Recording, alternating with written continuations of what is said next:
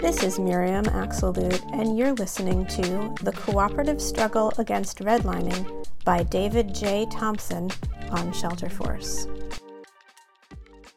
Redlining is notorious for its role in segregating close to every city in the United States and blocking millions of people of color, namely Black Americans, from purchasing homes and building generational wealth. Lesser known is the fledgling movement following World War II to establish interracial housing cooperatives in a direct challenge to federally enforced segregation. In 1948, the U.S. Supreme Court ruled in Shelley v. Kramer that racially restrictive covenants were legally unenforceable. Thurgood Marshall was one of the lawyers who argued the case at the Supreme Court. Marshall was then legal counsel for the NAACP, or National Association for the Advancement of Colored People. Black and white Americans had fought all over the globe during World War II to defend democracy. However, the government that welcomed home the greatest generation while fighting the war with a segregated army had no desire to let returning black soldiers live together with white ones. Fascism had been beaten abroad, but not racism at home. Regarded as the first suburb in America, Levittown on Long Island, New York, was the direct creation of U.S. government policy. The purchase of every single home in Levittown was insured by the Federal Housing Administration, or FHA. Every Levittown homeowner's contract barred buyers who were, quote, not members of the Caucasian race. Thousands lined up to apply for America's most publicized low-cost homeownership opportunity, but any black people who turned up were turned away. The American future was bright for some, but due to racial covenants, it was legally off-limits to black Americans. After Shelley v. Kramer became law, Levittown removed the offending language from its contracts, but the FHA continued to insure loans only to white Americans who wanted to buy homes in Levittown. William Bill Levitt remarked at the time, "We can solve a housing problem, or we can try to solve a racial problem, but we cannot combine the two."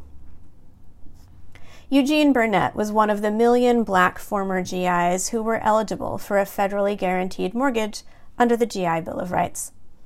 In 1950, he drove from his rental in the Bronx to Levittown to get in line for an application for ownership, but was told by a salesman, "It's not me, but the owners of this development have not yet decided to sell to Negroes." As a result of these racist policies, many communities remain segregated and inaccessible to Black Americans. Levittown has stayed segregated. As of 2017, only 1.19% of 51,800 Levittown residents were African American. That's 617 people. Federal policy has left at least a 3-generation legacy of continued de facto discrimination. Homeownership gave 15 million white former GIs and their families a financial leg up on the American wealth ladder, while 1 million black GIs found their economic path totally blocked. But some veterans came home wishing to build a better America in which they could live together, spurring a notable movement to establish integrated cooperatives. In several American communities, former GIs proposed new integrated communities. Winning the war against fascism abroad created interest in building a new America at home. Among these communities were a number of housing cooperatives. The many cooperative housing communities that sprouted after the war proudly followed the Rochdale Principles, now known as the International Cooperative Alliance Principles, named after the English town that launched the cooperative movement in 1844. The Rochdale Principles were a set of organizational guidelines that distinguished cooperatives from the practices of regular investor-owned corporations, and spoke to issues such as one member, one vote, democratic control, concern for community, and profit sharing, not to outside investors, but only among user members. The first cooperative principle is open membership, which means simply that membership is open to all, no discrimination, who wish to avail themselves of the services of the cooperative and are willing to bear the responsibilities of membership. Interracial housing cooperatives created after World War II were specifically meant to be inclusive of families of any color whatsoever. However, the same FHA that financed hundreds of post-war white suburbs was adamantly opposed to integrated suburbs. As a result, the FHA opposed the establishment of interracial housing cooperatives. Among the projects blocked were the following: Community Homes, Reseda, California.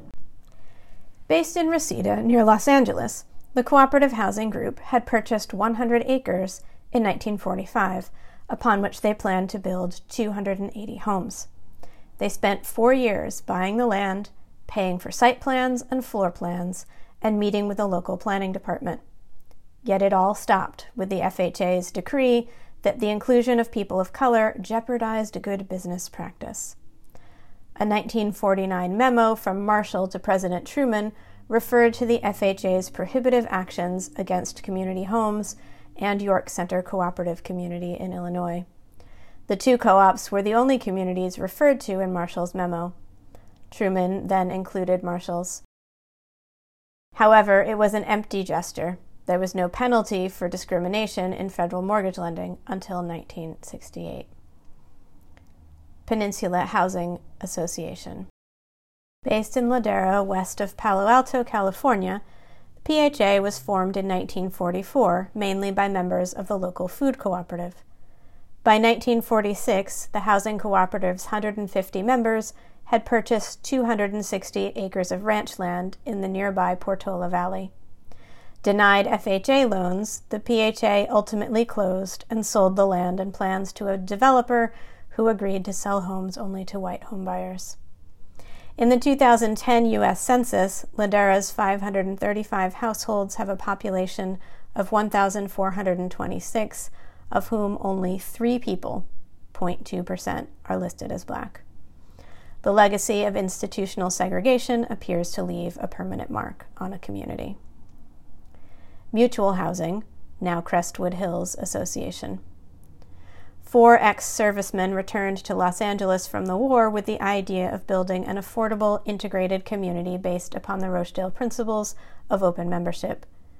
By the late 1940s, the founders had recruited 500 members, and with a $1,000 deposit per member, they had raised the funds to buy 800 acres in Kenter Canyon in West Los Angeles. At first, the FHA was against all the land being owned cooperatively. Then the FHA required the Housing Association to have racial covenants, forbidding anyone other than a Caucasian to own and live in the housing. By 1952, with no progress and lots of development costs, the Mutual Housing Association was broke and had to dissolve. The resurrected Crestwood Hills Association had to accept the division of the collectively owned land into individual parcels, and it had to apply racial covenants to each lot in the first tract to get FHA financing. By the time of the second tract, CHA had forced the FHA to follow the new law, and no racial covenants were required. An exception that proves the rule: the case of Sunny Hills. When Ford moved its Richmond, California plant to Milpitas, California in 1954, one issue seemed insurmountable. Ford had a large number of Black employees who worked in Richmond, and a number of them had worked on building Liberty ships during the war in the same community. However, there wasn't any housing open for Black people in or near Milpitas, an hour's drive from Richmond.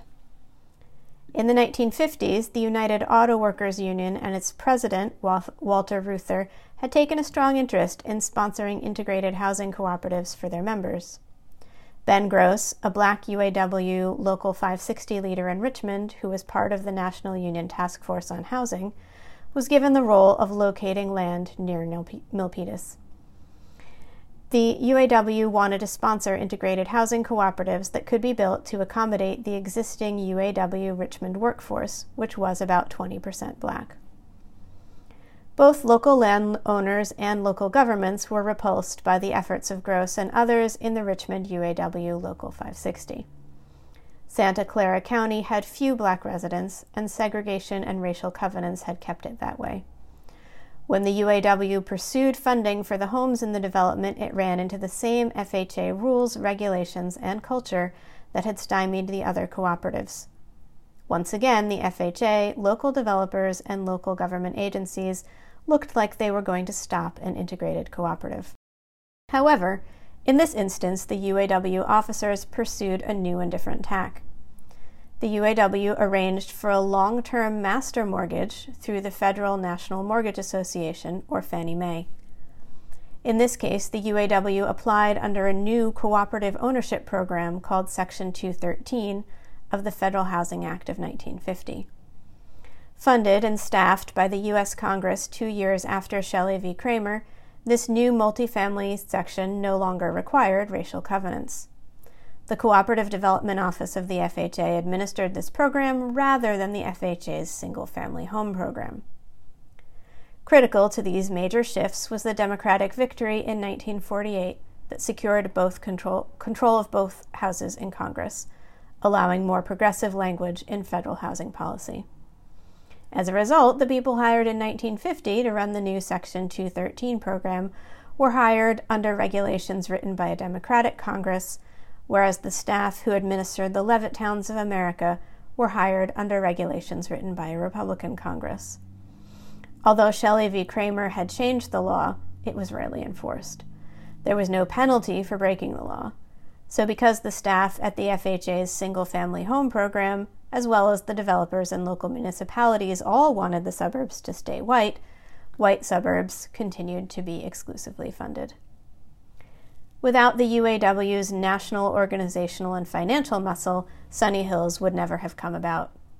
Few other entities had the resources, people power, and time to withstand the years of struggle and the costs of litigation and development. Coming along a few years later than the other interracial cooperative efforts, Sunny Hills benefited from the legal and program changes that had been achieved. Ultimately, Sunny Hills got built as an interracial cooperative, becoming the first one ever approved by the FHA. When Sunny Hills was finally mapped out, the UAW saw to it that Gross and other union leaders were perpetually honored. Gross Street in particular paid homage to the UAW-backed leader behind Sunny Hills. Due to his civic commitment, Gross went on to become the first black mayor of any city in California, serving as mayor of Milpitas from 1966 to 1970. Gross played one other unique role in U.S. history. When Prime Minister Nikita Khrushchev visited the United States in 1959, President Eisenhower wanted Khrushchev to see the fruits of a vibrant post-war America. One afternoon, after a visit to an IBM plant in San Jose, Khrushchev was whisked off secretly to see Gross and his family in their home in Sunny Hills. Eisenhower wanted Khrushchev to see a home in the United States in an integrated neighborhood where black and white families were living together. The Secret Service did not allow any photos to be taken and even confiscated the Gross's personal camera. The only U.S. housing seen by the leader of Russia was an interracial housing cooperative that 10 years earlier would not have been allowed. It is painful to record that in that post-war era and economy that saw so many changes in American society, racism was brushed under the rug. The housing segregation fortified by the policies of the FHA then has built the society we live in now. America, of course, continues to have a whole lot of work ahead of it if the country wishes to build an integrated society. The legacy of the blocked post-war cooperative ownership projects, and of redlining more generally, is, of course, a central reason behind the nation's large and still growing racial wealth gap. Although in their time these cooperators did not always succeed, their efforts, along with those of the NAACP and other groups for a better and more racially diverse America, were not in vain. It is hard to imagine the Fair Housing Act of 1968 coming to fruition, for example, without these earlier struggles to painstakingly, project by project, break down the edifice of federally supported housing segregation. But that is not to ignore the enormous human cost that the participants in these efforts often faced. In almost all of the proposed communities described above, hundreds of people lost their life savings after dedicating years of effort to build interracial communities. This article is dedicated to those brave cooperators who, in fighting to overcome the color bar in housing, did, through their considerable personal sacrifice, help bring an end to de jure discrimination, and who remain, even today, an example to us all. This story was reprinted with permission from Nonprofit Quarterly. For more in-depth information like this, visit us at shelterforce.org.